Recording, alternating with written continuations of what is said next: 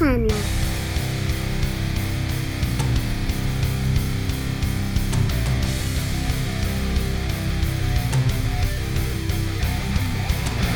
Welcome back to the Theology of the Buddy, a podcast for Catholics who love the beauty of the Church's sacred tradition. This is episode 62. My name is Chris, and I'm joined by my masculine co-host, Mike. How's it going, buddy? Great. Excellent.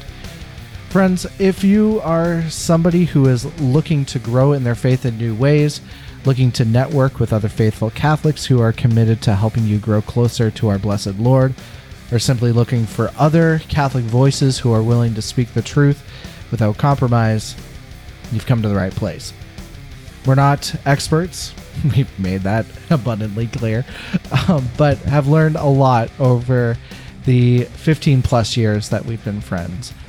And so we want to share that with you.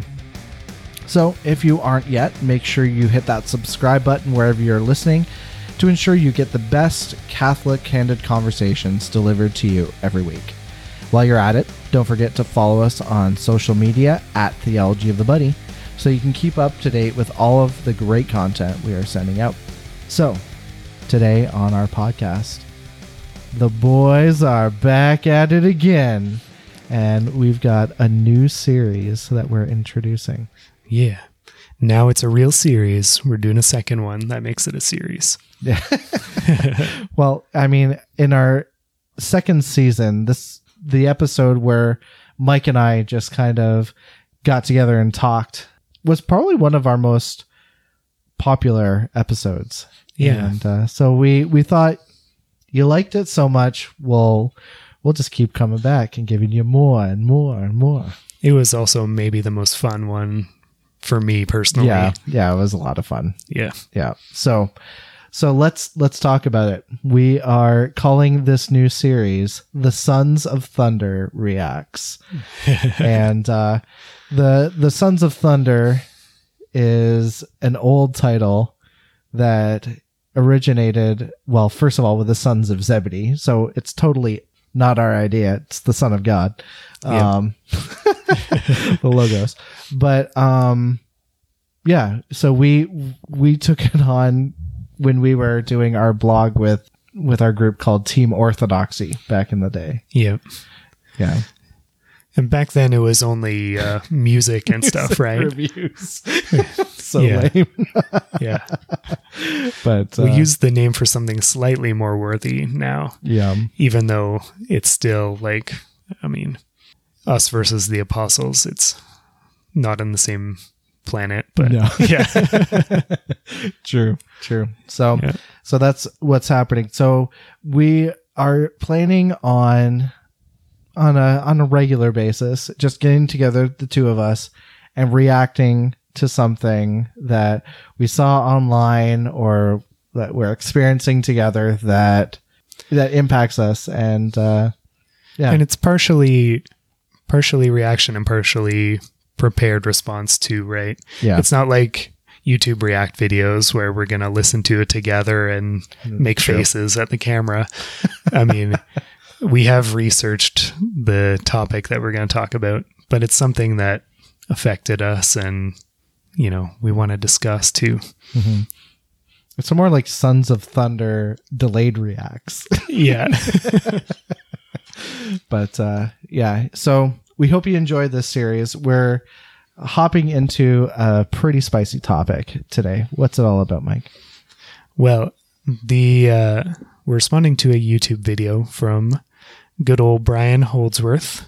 Pretty reliably good Catholic YouTuber, honestly. A lot of good traditional content generally on the channel. And I like how he reasonably and charitably explains a lot of things. We are responding to what I'd consider his worst video, one that we take issue with some of the arguments, obviously. But even then, I wouldn't necessarily dispute his conclusion in the video, just some of the arguments along the way. I think there's some definite errors in there that may be more important than he might realize. Agreed. So we're going to start off this episode with a prayer. Now, we generally haven't done this, but we felt it kind of necessary for today's topic. Or more accurately, we usually do the beginning of the podcast prayer with the microphones off. That's true. And generally all in Latin. Well, not all the time, but yeah, so we're going to do the prayer of the Angel of Fatima, that the angel prayed with them prior to distributing Holy Communion to them.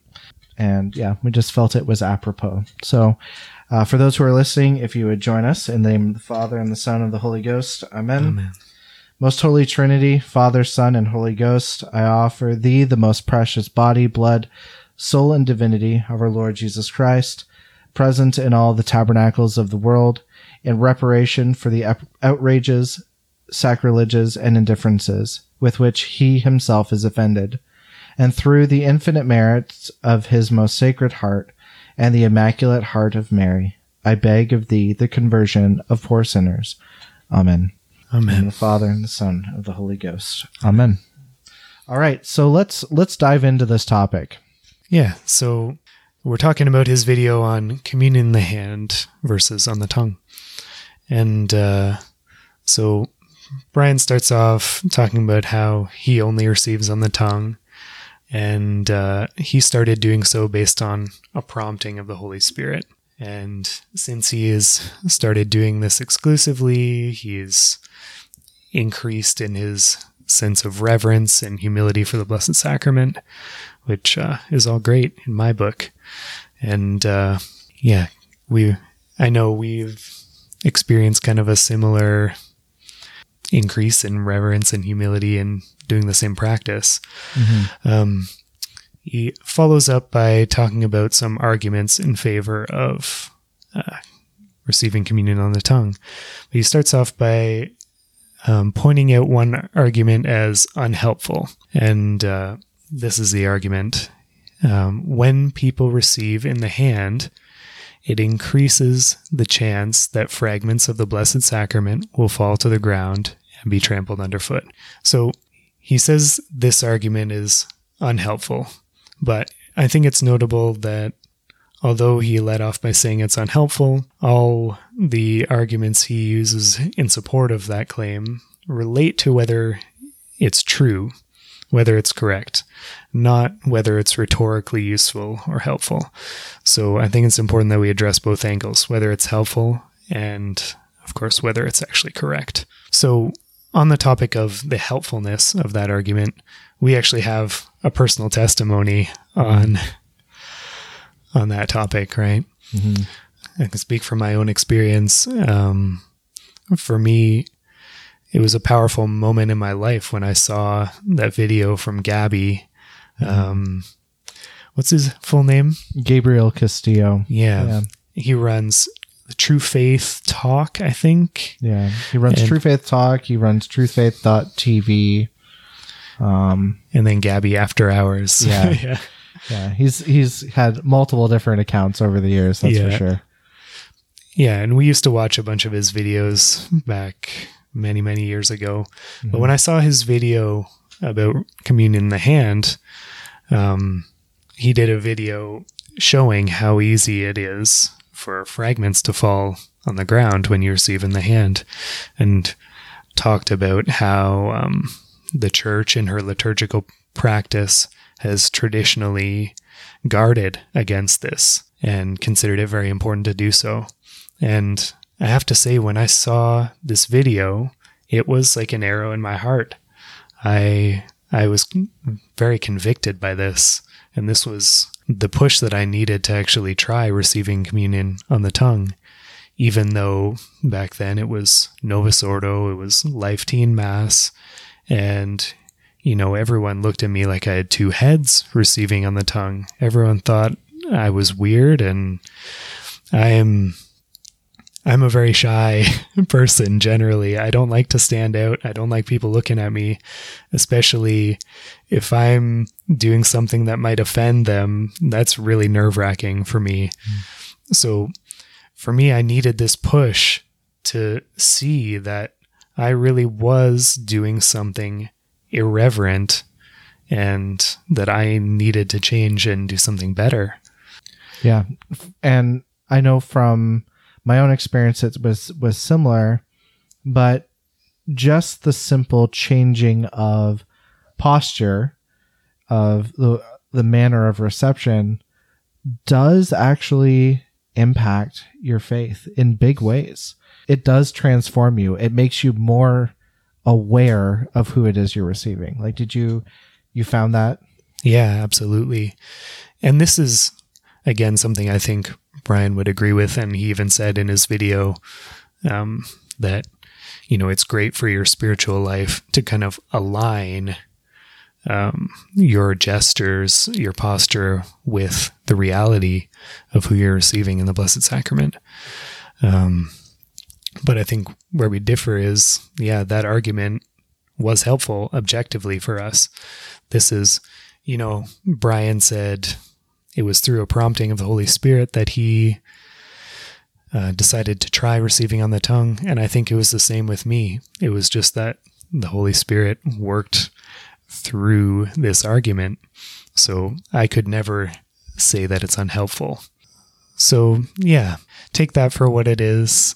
I think it's a helpful argument. I'm not saying say it to everyone at the Novus Ordo at all times. Obviously, context and relationship and stuff like that are important, but I think it can be helpful if it's true. Right. Is it true that receiving in the hand means people are more likely to step on the Blessed Sacrament? And is it true that this is an important, serious sin of sacrilege? Or is it, like Brian kind of suggests in his video, is it a minor issue that doesn't really hurt, that doesn't really offend God, that he very easily forgives and doesn't really care if we take notice of it? I think, I'm going to go through Brian's arguments and then I'm going to respond to some of them. And I think we'll be able to show that it is actually a very serious issue. And people making this argument are not just, pulling stuff out of their butts. It is a serious issue, and it always has been considered serious by the church. And we also we'll probably end with maybe one or two stories from the saints over the years that I think illustrate this point as well. So stay tuned for the end. We'll share those as well. Absolutely. And of course, the saints are also going to be making the arguments for me because I'm dumb. So if I'm going to argue with someone smart like Brian, I'm just going to look up quotes from the saints to argue for me. Now, that being said, there was a picture that went around in our VIB group this past week. If you're not aware, VIB stands for Very Important Buddies. And it was a picture of Mike juxtaposed against a statue of Saint Jean de Brebeuf. And the resemblance is uncanny. So I'm not 100% sure if you're not a saint already. So, well, I mean, there were a couple differences. he had slightly more hair and way more sanctity. So, okay. We'll have to share that picture on our Instagram. Yeah, that was pretty funny. Okay, let's go through Brian's arguments. So, first thing he says about this argument is that it strikes him as Nestorian. And to me, what I think he means by this is that it, in some sense, denies our Lord's humanity, right? He's saying that because it wasn't beneath our Lord to be material and to suffer indignities as a human on earth, that it's not a big deal if he suffers indignity by having fragments of the Blessed Sacrament trampled.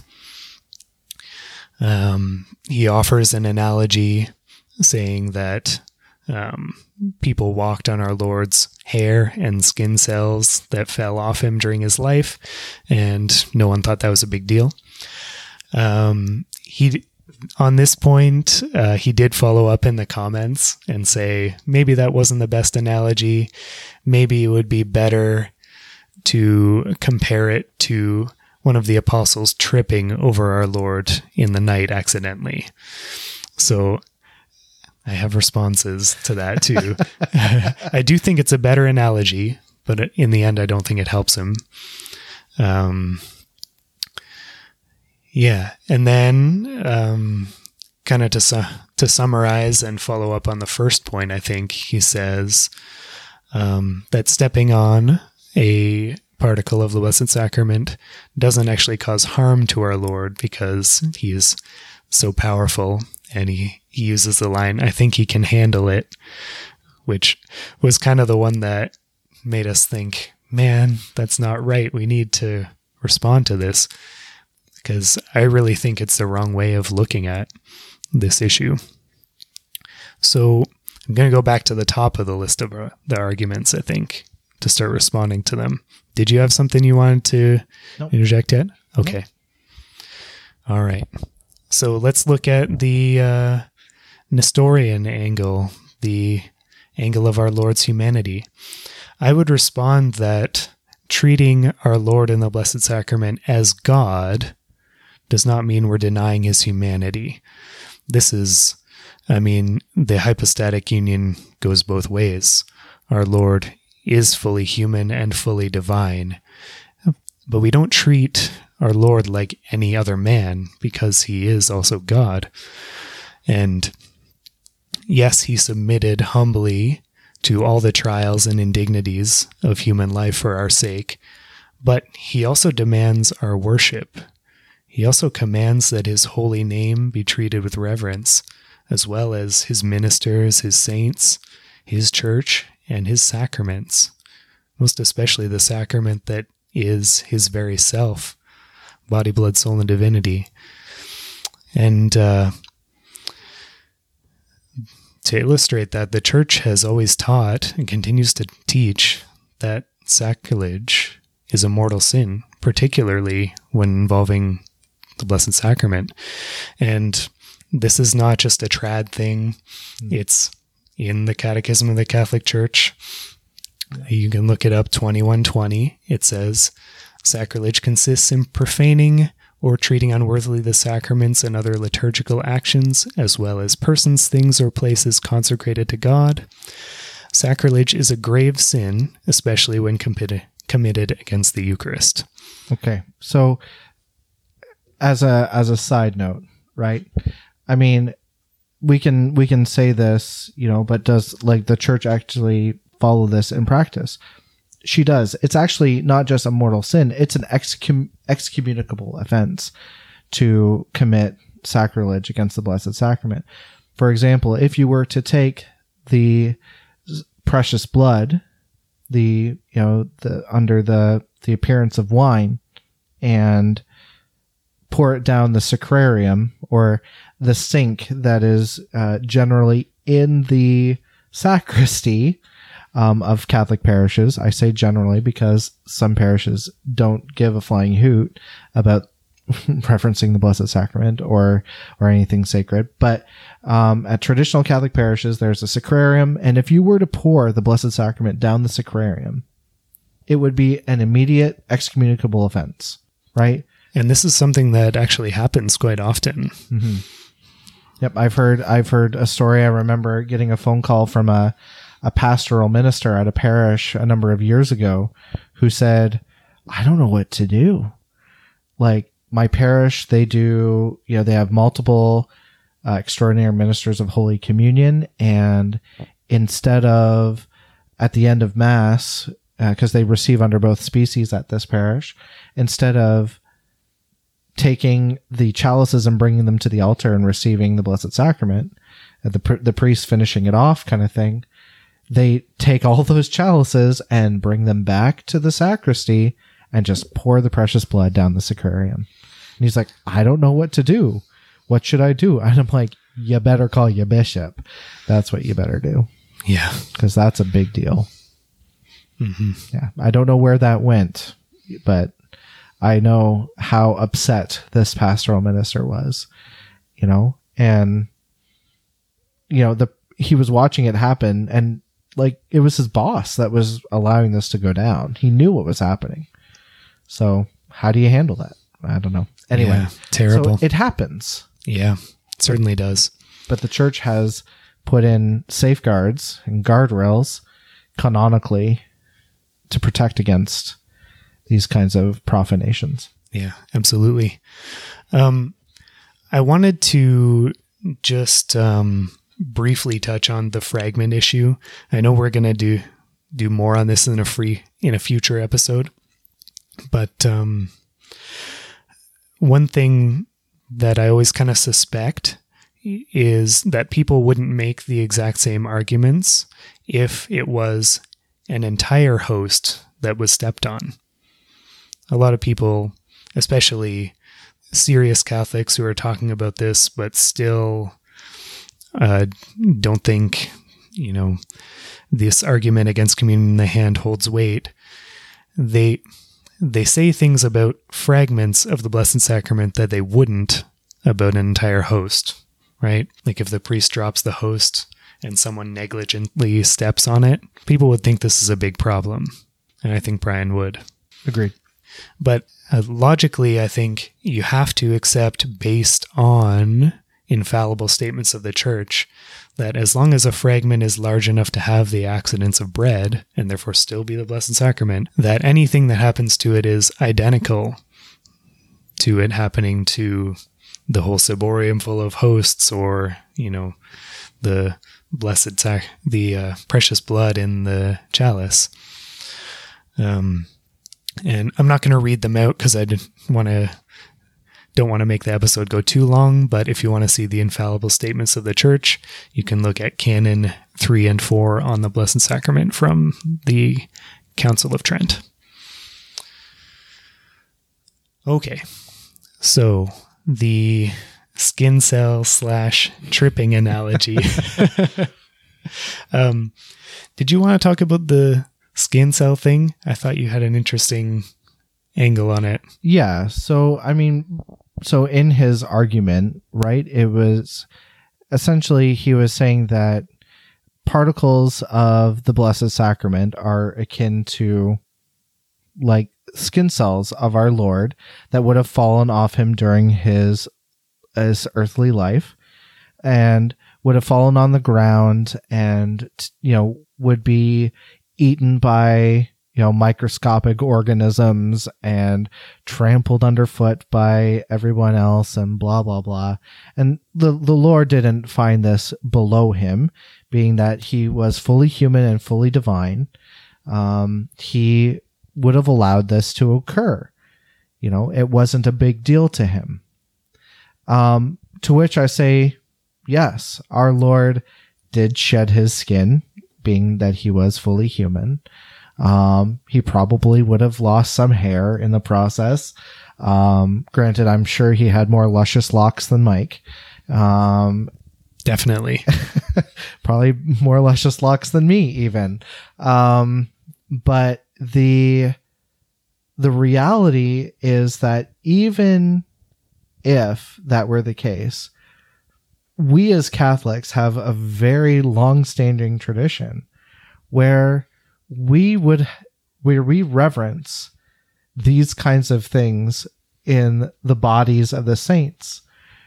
Mike can probably recall the story of going to Lisieux and seeing the hair removed from Saint Therese, when she became a Carmelite.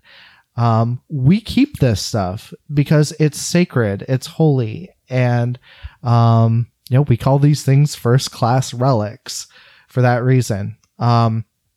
So yeah, it's whether or not our Lord allows it or not, I think it's a moot point. It's how we respond to those things. If we knew there was a first class relic of Saint Therese sitting on the ground, we wouldn't go and step on it. on that relic. It's not Therese, but it's a relic of her, and we know that would be some sort of sacrilegious practice. What if that was increased infinitely to not just be a piece of something that was, or someone who was, but God himself? Yeah, and just think of how people would act if that relic of St. Therese's hair was at their parish and they were able to venerate it. Do you think they would just take the hair out of the case and pass it around into people's hands where strands of the hair could fall on the floor? Absolutely not.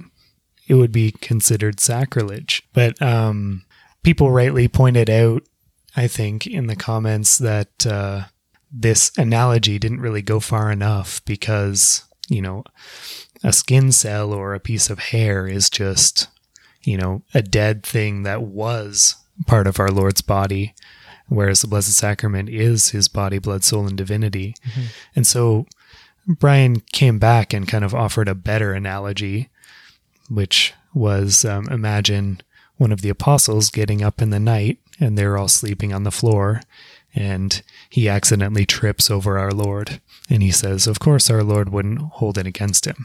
So although I think the analogy is way more accurate, ultimately, I don't think it really helps the case if you think a little deeper about it. Imagine you're the apostle waking up in the night and your rabbi is sleeping on the floor. Don't you think you have an obligation to be a little careful not to step on your rabbi? It would be, at the very least, disrespectful to step on your rabbi in the night and wake him up. And to some extent, Brian's right that if they were careful and by some terrible accident they still happened to step on our Lord, of course he would forgive them. But, and this is very important, if they trampled on our Lord and the reason was that they think it doesn't matter if I trample the Son of God, then that is a damnable sin. Yeah. It's night and day. It's life and death different.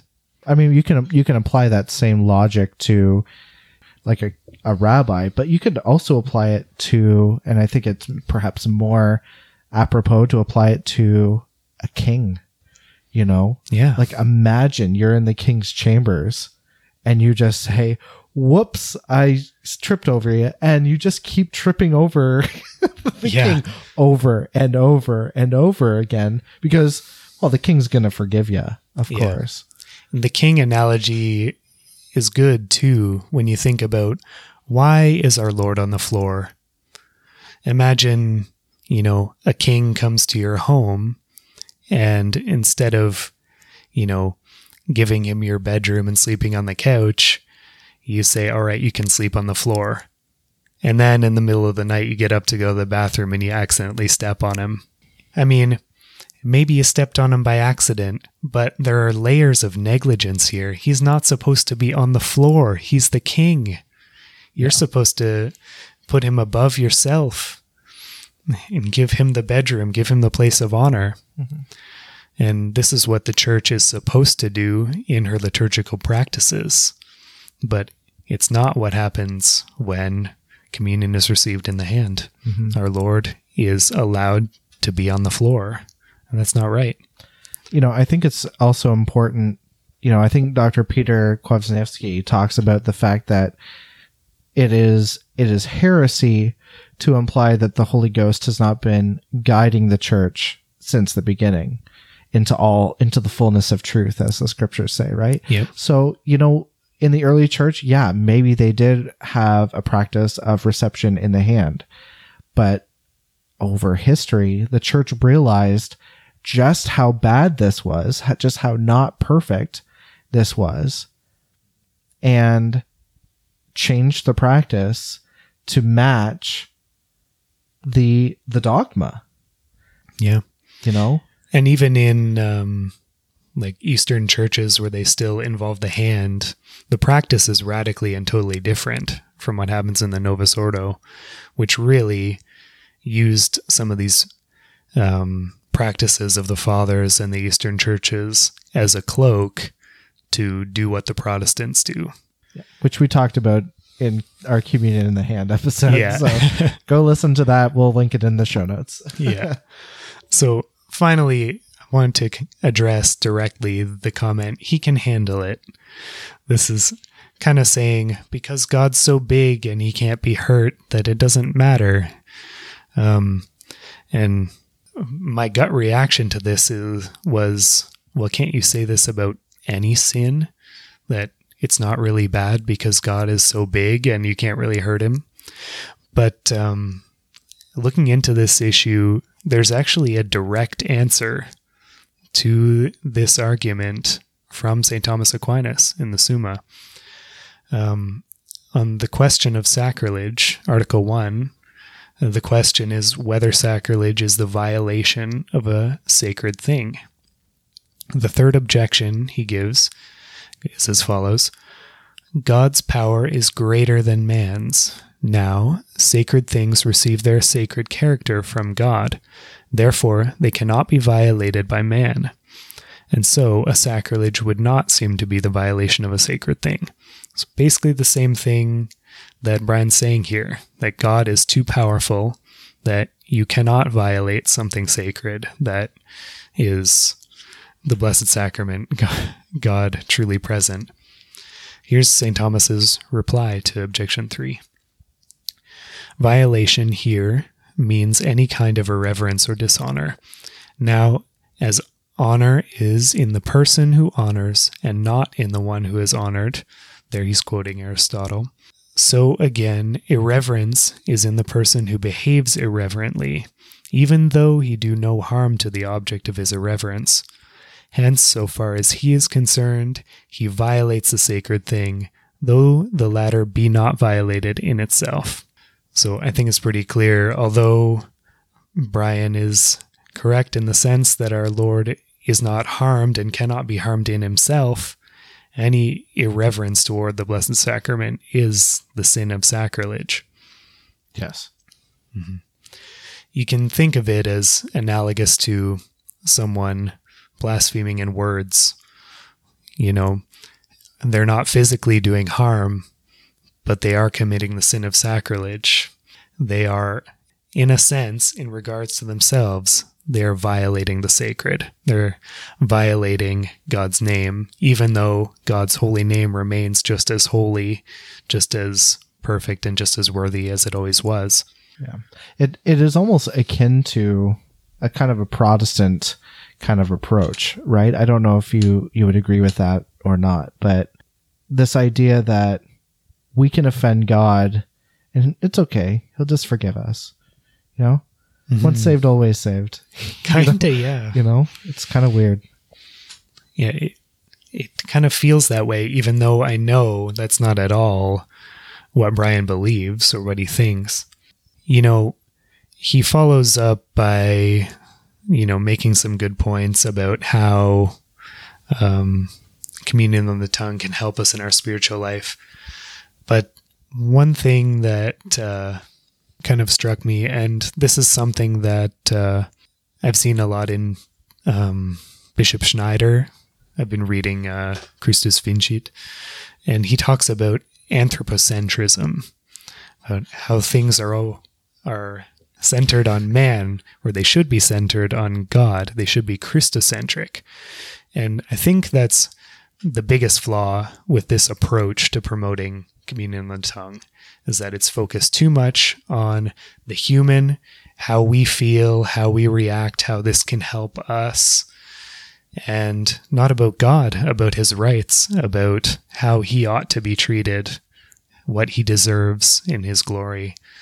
And yes, we can increase our humility and reverence by doing this practice, but how much more can we increase in it by doing it for the right reasons? Because God ought to be honored and reverenced in that way, and not because it helps me in what I want to do. Yeah. In the book, The Judas Syndrome, by Thomas Colliandro, he actually talks about how, you know, it's kind of a modern form of Pelagianism, right? To put man at the center of the universe, not God, you know? So to say it's, that the issue here is Nestorian, I would say in response, his attitude is a little bit Pelagian. Touché. Cool. Yeah. So in summary, gently leading people to the truth is good, but it's still got to be the truth. And although this argument can seem harsh, it is true. And if someone is ready to hear it, then it's helpful. Yes. So do we have time for some saint stories? Yeah, we can share a couple saint stories. So this is taken from the book Holy Eucharist, Hidden Godhead. So I'll share two stories. One is from the curé of Ars, who told the following story to two Protestant ministers who did not believe in the Blessed Sacrament. He says, quote, "A man had temptations to doubt the real presence, but he desired to be rid of these temptations and prayed to the Blessed Virgin to procure him a simple and tranquil faith. Now listen to me. I do not say that it happened somewhere. I say that it happened to me.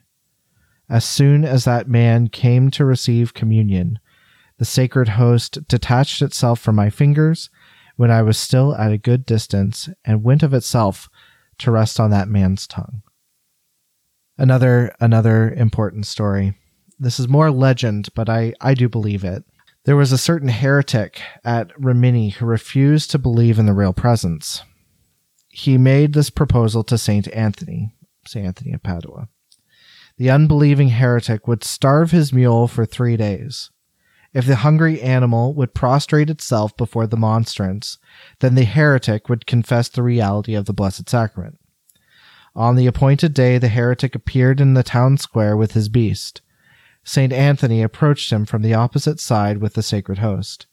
A curious group of believers and unbelievers alike watched to see just what would happen. A large pan of oats and a bundle of fragrant hay were placed before the hungry animal.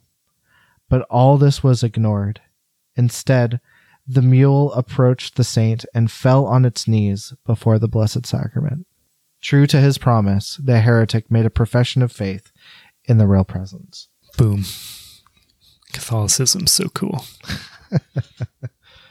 And I think, I'm not sure which priest said it. I'm tempted to say it's Father Richard Heilman, but if we don't start acting like we believe in the Blessed Sacrament, we're not going to start seeing miracles surrounding the Most Blessed Sacrament.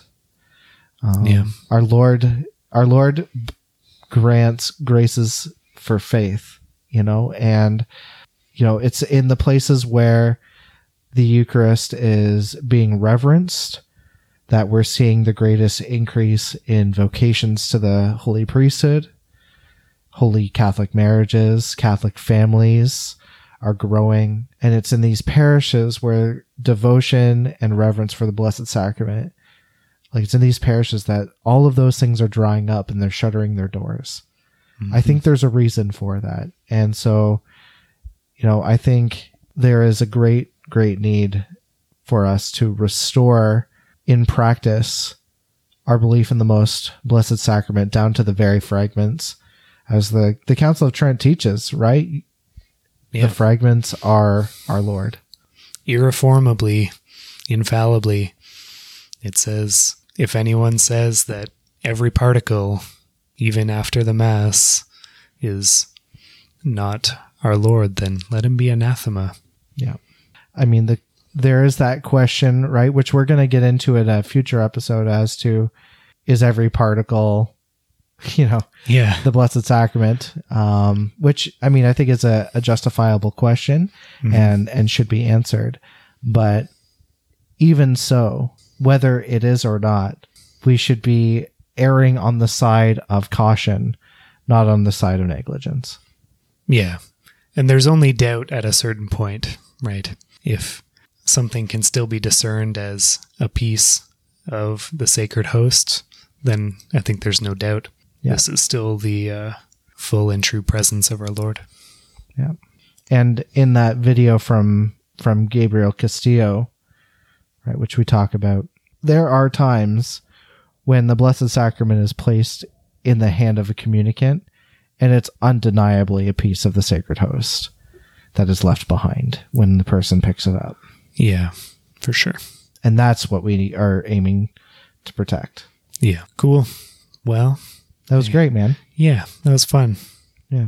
So, yeah, if you aren't a communion on the tongue person, become one. We encourage it. Yeah. Go watch the video from Gabby that we're going to link in the show notes. Check it out and let it touch your heart. That would be my advice.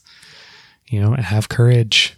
It's going to be awkward if you're at Novus Ordo, but do it anyway. And it might be tough if you're in a parish or in a diocese where they don't allow you to receive Holy Communion on the tongue right now.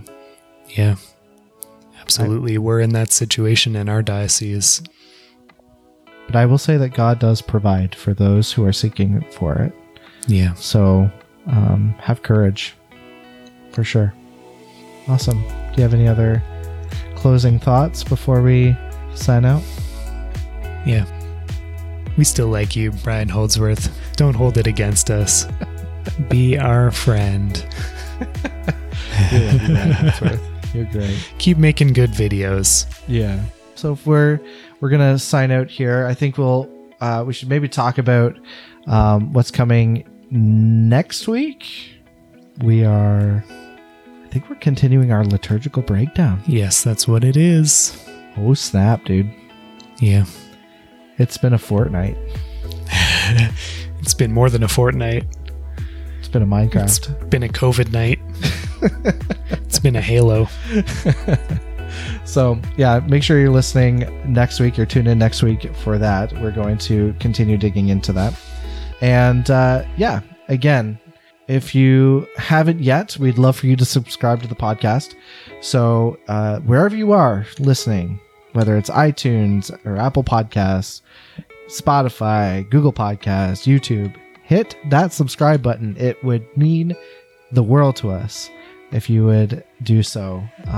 And we would love for you to catch up with us on social media. We're fairly active in Facebook and Instagram and all of that. And again, we talked about this in the last episode, but we also have a inner circle of podcast listeners who are helping us curate our content. So we would love for you to join that. So if you are interested in helping the Theology of the Buddy grow and become the best podcast, the best Catholic podcast in the world, yes, that would be amazing. Even better than Anthony Stein. Oh. Not likely. Not likely. No. But yeah, we would love for you to be part of that. So hit me up on instant message. Is that what they call it these days? A Facebook message, a direct message. Hit me up on MSN. or email theologyofthebuddy@gmail.com. Make sure if you want our show notes, you can find that at theologyofthebuddy.com. So we love you. Thank you for listening. And from all of us to all of you, stay traddy.